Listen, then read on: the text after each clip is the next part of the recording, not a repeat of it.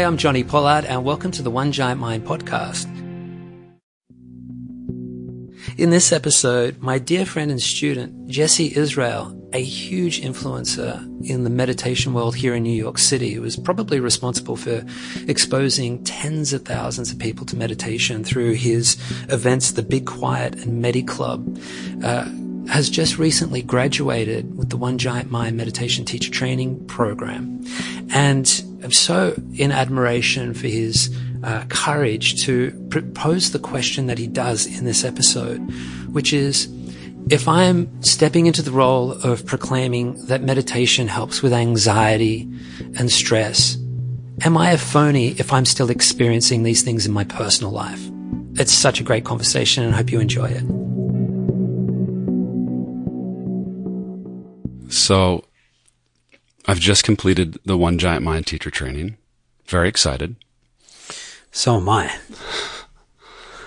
And I've been faced with an interesting situation, which is that as I go into my first course, which is in 3 days, I'm faced with the reality that I'm going to be teaching a practice that I'm going to be mentioning helps people with stress, anxiety, a lot of the great challenges that we're faced with in this world today. Yet I still very much am confronted by all of those realities in my own life. So I've been dealing with this interesting situation of I've got knowledge that I know can help people, but I also feel like a lot of the things that I'm ready to share and help people with are things that are still very present and real for me. And there's a little bit of am I a phony? Am I a teaching imposter because I still can experience some of these things, even though I've been meditating for 7 years? Yeah. So I also feel like it's important to have those experiences so I can relate to my students. But I just thought it'd be cool to hear you talk to this notion of vulnerability and the expression of what's real for us as we go into teaching versus I'm the teacher, everything's cool, I know it all kind of experience. Yeah. Well, as you'll recall, well, firstly, I want to say thank you for being so courageous to share that, because so many people wouldn't, because that exposes a vulnerability in them that is, very much a part of the human psyche. Some of our deepest insecurity is that we don't feel as though we're worthy of belonging. We're worthy of contributing what we feel as though we're here to contribute. You feel called to teaching, right? And we overlay that unworthiness on whatever it is that we feel is important to us. Now, for you, it's, I feel like a phony as a teacher. For somebody that's, into science and wants to, crack the code on a formula, what would inhibit them is that same underlying thing that plagues our entire species.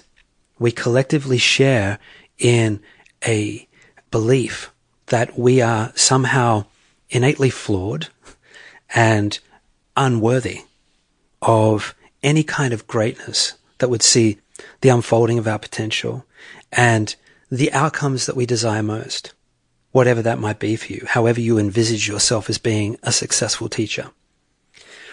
We're at odds with ourselves at a fundamental level here. And this is not something that is isolated to you and specifically to you as a teacher, but every single one of us experience on some level or another where our worthiness is constantly in question. And that is because we have been conditioned into a way of being that has us disconnected from ourselves and each other as a community, whereby we're given permission to be flawed humans with the recognition that we are in a process of developing, unfolding our potential, becoming who and what we are.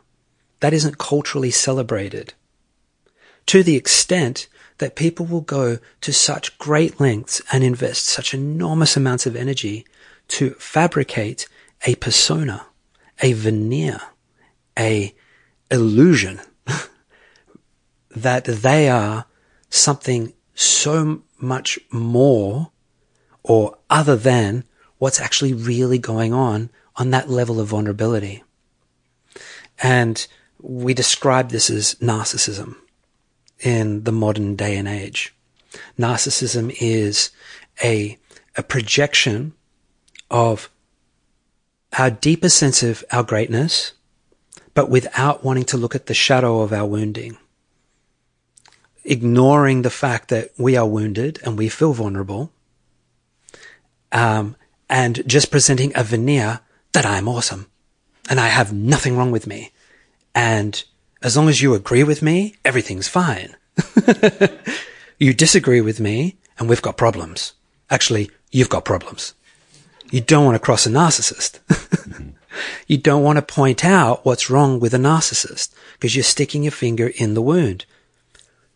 The reality is we're all got a little bit of narcissismitis in this modern age because we've been bred to be that way. In order to survive, particularly in the United States, I notice, it's all about like presenting the best self. And I think it's essentially well intended, but it's kind of gone a bit skew-if. And what it's done is it's bred a kind of psychological makeup that is really not serving anybody. And so I wanted to talk about that first before addressing this particular issue. It's something that we're all experiencing to a degree.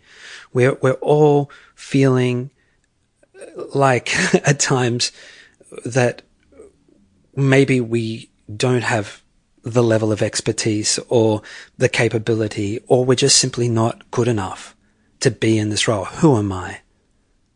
Because quite often we ask the question, who the hell are you? You know, we can be fierce in our judgment. Who are you joker? You know? And so there's that interplay that's always taking place. And like anything, when we can become aware of the root cause of our issues, then we're kind of 50% of the way there in terms of resolving it. You need to be aware of the problem, you know, before you can address it. And so the fact that you can sit here and have this conversation with me, you know, hats off to you as per usual, Jesse, because, you know, one thing I admire so much about you is your courageousness to kind of move into that vulnerability and investigate. Right. I want to know why this is happening. You know, you're an exception to a very general rule where people are more likely to defend themselves and present nothing's wrong with me. I've got no problems. It's you. You're very willing to just look in and go, okay, I'm willing to accept that I might be contributing to the problem here. What role am I playing? And this is the next step. Willingness to look at it and then willingness to take some responsibility. So, you know, you're doing great. When we accept that we have a collective neurosis, that it's kind of a part of all of us, and it's not just you. What that does is it kind of provides a degree of relief. We cease personalizing our problem, and what we start to do is recognize it in everyone. And what that does is it starts to promote this sense of belonging. Well, even when we identify with our common ailments and common condition, that can be a very powerful trigger for compassion. And what we want to do when we identify that there is a bit of a tick in the system, a bit of a neurosis, is we don't want to be reactive to it and perpetuate the dynamic of self-loathing and self-deprecation and self-judgment, which just adds to the glugginess of unworthiness inside of us. What we want to do as quickly as possible is love ourselves, be compassionate, go, okay, there's something going on here. And this is not just isolated to me. And this didn't happen overnight. This has been going on for a long, long time. And it's a very big part of the human challenge, the human collective condition. And I, as an individual, embrace the responsibility to look at it head on and with the best of my own power, my own will, I'm going to experiment and explore how I can overcome this, which I believe you are doing beautifully. By just, despite the fact that you feel unworthy of the role because, you know, you might feel hypocritical, you're sharing all of these beautiful insights and this beautiful knowledge and technique and process to alleviate these symptoms, and concerned that because you're not experiencing all of those things, that you might be, being misleading or dishonest or manipulative in some way, perhaps. And the simple remedy to all of this is being willing to go on a journey of discovery, because you are only ever going to overcome your own self-doubt and your own unworthiness through a process of generating evidence that you are lovable, you are worthy, and that you are in your right to claim that power and be everything you know yourself to be, irrespective of this kind of background noise that says you're not worthy. You're a hypocrite, you're a phony, you're a fraud. The only way that you overcome that is incrementally building the confidence, time and time again, showing up. And in your case, it's going to be a case of showing up to every course, feeling those terrible feelings, breathing into them, and affirming the truth. I do not have to be a perfected human because I've never presented that I am a perfected human. I'm not selling perfection. I am teaching an elegant process of self-discovery, and it doesn't require perfection in order for you to begin that process. And what that makes you, as you said, eminently relatable, and people will learn from you. If you are in a perfected state, it's very, very difficult for anyone to learn from you, because they can't relate to how you got there, nor can they relate to what it's like to be there. Your greatest teaching is through the sharing of your own experience. Hey, I'm just like you. I wake up in the mornings and I feel really anxious sometimes. But this is what I do. And it really works. It's helped me develop incredible confidence and capability and insight. And I see such value in this process that I want to dedicate my time to sharing it with you.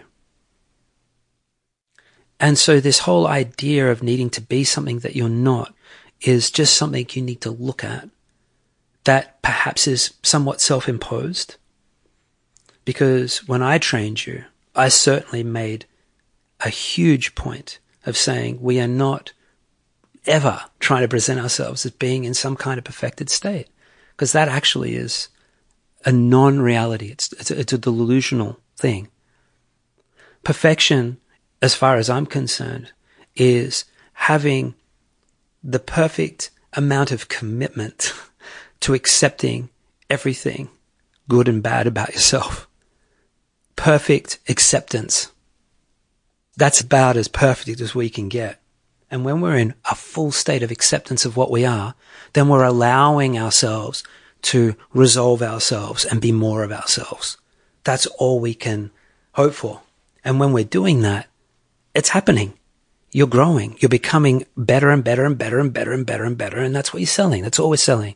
We're not selling some perfected state. It's nonsense. So from this perspective, all that's required in your teaching process is just surrender into exactly what you're experiencing. Lean on the process that you've studied, that's tried and tested. Very effective.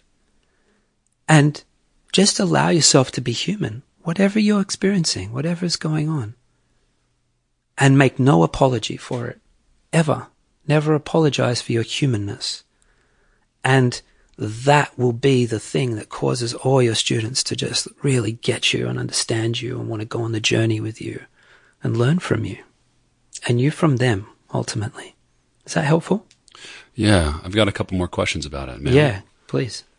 One of the things that you talk about in the course that I really love is this idea of lived experience first, knowledge second. Mm-hmm. And I'm wondering if you feel like as individuals step into their roles as teachers, if the lived experience of adversity or suffering can actually create value for becoming a teacher. Of course. because, we're making ourselves available for anybody that has recognized the unsustainability of denying their suffering. People get to a point where they're no longer willing to deny the fact that they're just not having a good time, and they'd like to do something about it. And they heard about this meditation thing, and, that Jesse guy, he seems pretty interesting. I'd love to learn something more about it. He seems relatable, approachable. He seems like me. He's not kind of some weirdo like that Johnny guy.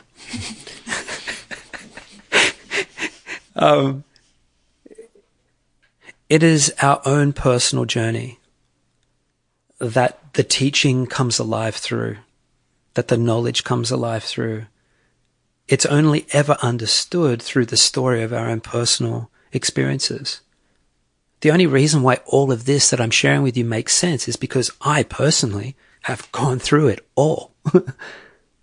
I'm not speaking, arbitrarily about anything. Everything, I can only speak about it because I have some knowingness of it because of my own personal experience.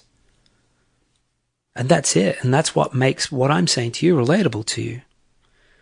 And it is only our personal journey and the fact that we've made the commitment to ourselves to resolve it, or to at least be engaged in the process of resolving what we're at odds with within ourselves, that gives us the authority to speak about it. And there are, in fact, lots of teachers out there, as much as I don't like highlighting what I don't like that much, but there are lots of teachers out there that have not done the work and are presenting a veneer. And, it is, a narcissistic pursuit. And you can smell it from a mile away. And it's stinky, and it's actually quite destructive. It can be very dangerous for people. What is going to distinguish you as a powerful teacher is to the extent that you embrace your humanness and be unapologetic about it. It's a journey that has no absolute manual, no playbook, that's absolute and definitive. It's intuitive and it's play by play. Let's work it out. How are we doing this? How are we doing this? How are we doing this? How are we doing this? And your discoveries are going to be the things that enrich and enliven and elevate the people that come to you and want to learn. Yeah. Thanks, Johnny. That was very helpful to hear and quite empowering. And I think an important part of the process of stepping into becoming a teacher. So thanks for highlighting that. My pleasure.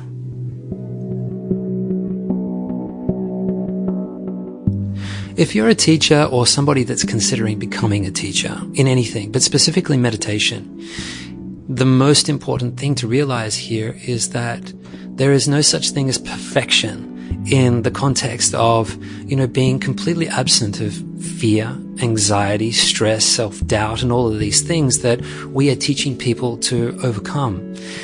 What's important to remember is that what we're after is perfect commitment, perfect diligence. And what that means is just whenever we remember that we've forgotten the truth of who we are, to assume that role of our personal power and continue on in that state. And the whole journey is about remembering and forgetting until those increments become smaller and shorter. And over time, through our personal practice, through the practice of teaching, it reinforces the truth of who we are. And so if you are somebody that's thinking about becoming a teacher and this is the only thing that is stopping you from diving in, then I really encourage you to take the leap.